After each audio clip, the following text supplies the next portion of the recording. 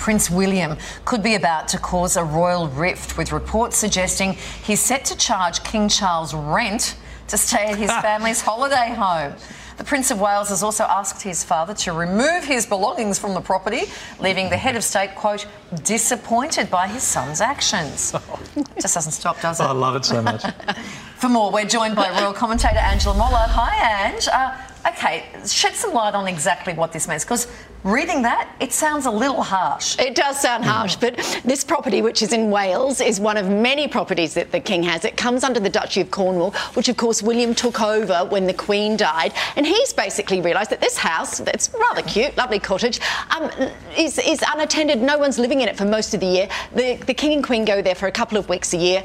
William wants to rent it out to earn some money for the Duchy of Cornwall and make sure that, you know, that it's being used. But one thing Charles has said, apparently he's quite miffed, but he's prepared to pay for a gardener. Because if you remember, William and Kate's wedding, those big maple trees that were in the church, they have gone to that property, and Charles wants to make sure that they're looked after. So there's a topiarist, someone that trims all the bushes, and a gardener to look after it while even though he can't stay there and will have to pay rent. So what's he...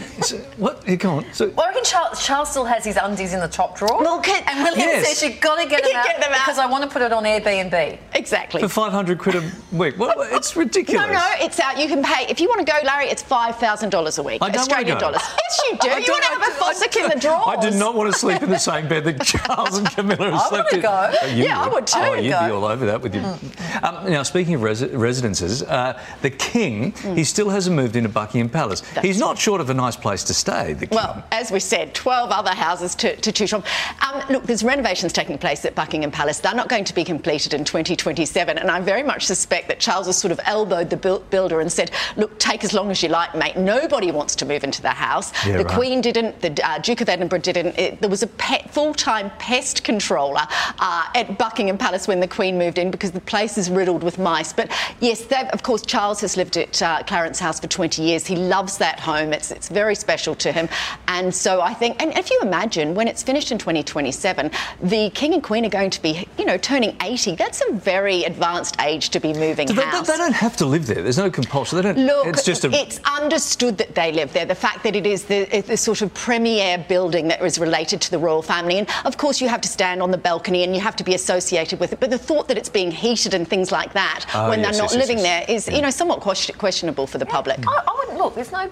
Look, apart from the balcony, there's no balconies. It's got little windows. Very little windows. Cold, drafty, mice-ridden. Mice. Moving on to some royal birthdays now. Queen Camilla had a twinning style moment yesterday when she celebrated her 76th birthday. That's right. She was down in Cornwall, and there's lovely pictures of her. She's meeting with the public, and there's a lovely little girl who's wearing virtually exactly the same dress. I'm sure the little girl's not very impressed to be wearing the same frock as a 76-year-old. But this was, of course, the Queen's first birthday since she's been Queen. There were gun salutes around the country, which is sort of makes you realise how this woman is now seen in the public imagination. She was once the most hated woman in Britain because, you know, her relationship with the King, and now absolutely everyone loves her. 41 gun salute there, and of course when they changed the guards, the band played Happy Birthday. So yeah, lovely, monarch in charge. Now Prince George turns 10 on Saturday. They've booked out the local McDonald's, we understand. I very much doubt it. Right. Kate will be making a sugar-free cake, I'm sure, at their home. Look, yes, he's turning 10.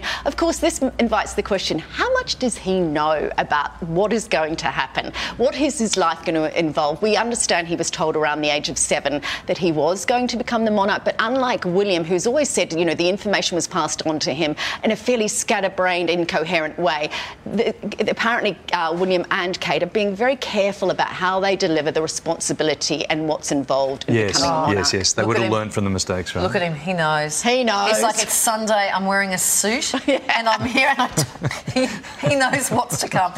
More on the soon-to-be team. Prince George won't be expected to join the armed forces. That's right. This came out at the weekend. Of course, virtually all his, you know, his grandparents, his dad, everybody, his uncle was in the military. In fact, William was in all 3 services. He was in the Navy for a while and was involved in a massive cocaine haul. So, look, the great thing about them being in the military is that you're working alongside other people. It's very democratic. But I think what they're saying with this is that George will, of course, have a long time if presuming that, you know, Charles lives to 100, like, or, you know, late 90s like his mother, and then, of course, William after him, he could be 50 or 60 before he becomes king. So what he does has to be something meaningful to him. So whether that's a pastry chef or an artist, or he does go into the military, what they're saying is that he can make that choice. I think a tattoo artist. He can set up in that house that no one wants. Don't you reckon? The East Wing. The East Wing. It's fun. Thank you, Ange. Thanks. That's just me, no one. Oh, we didn't mention the Markles at all. Okay. No, well, I think we'll have to get back to them later. Yeah, okay, there's got to be Markle news around somewhere.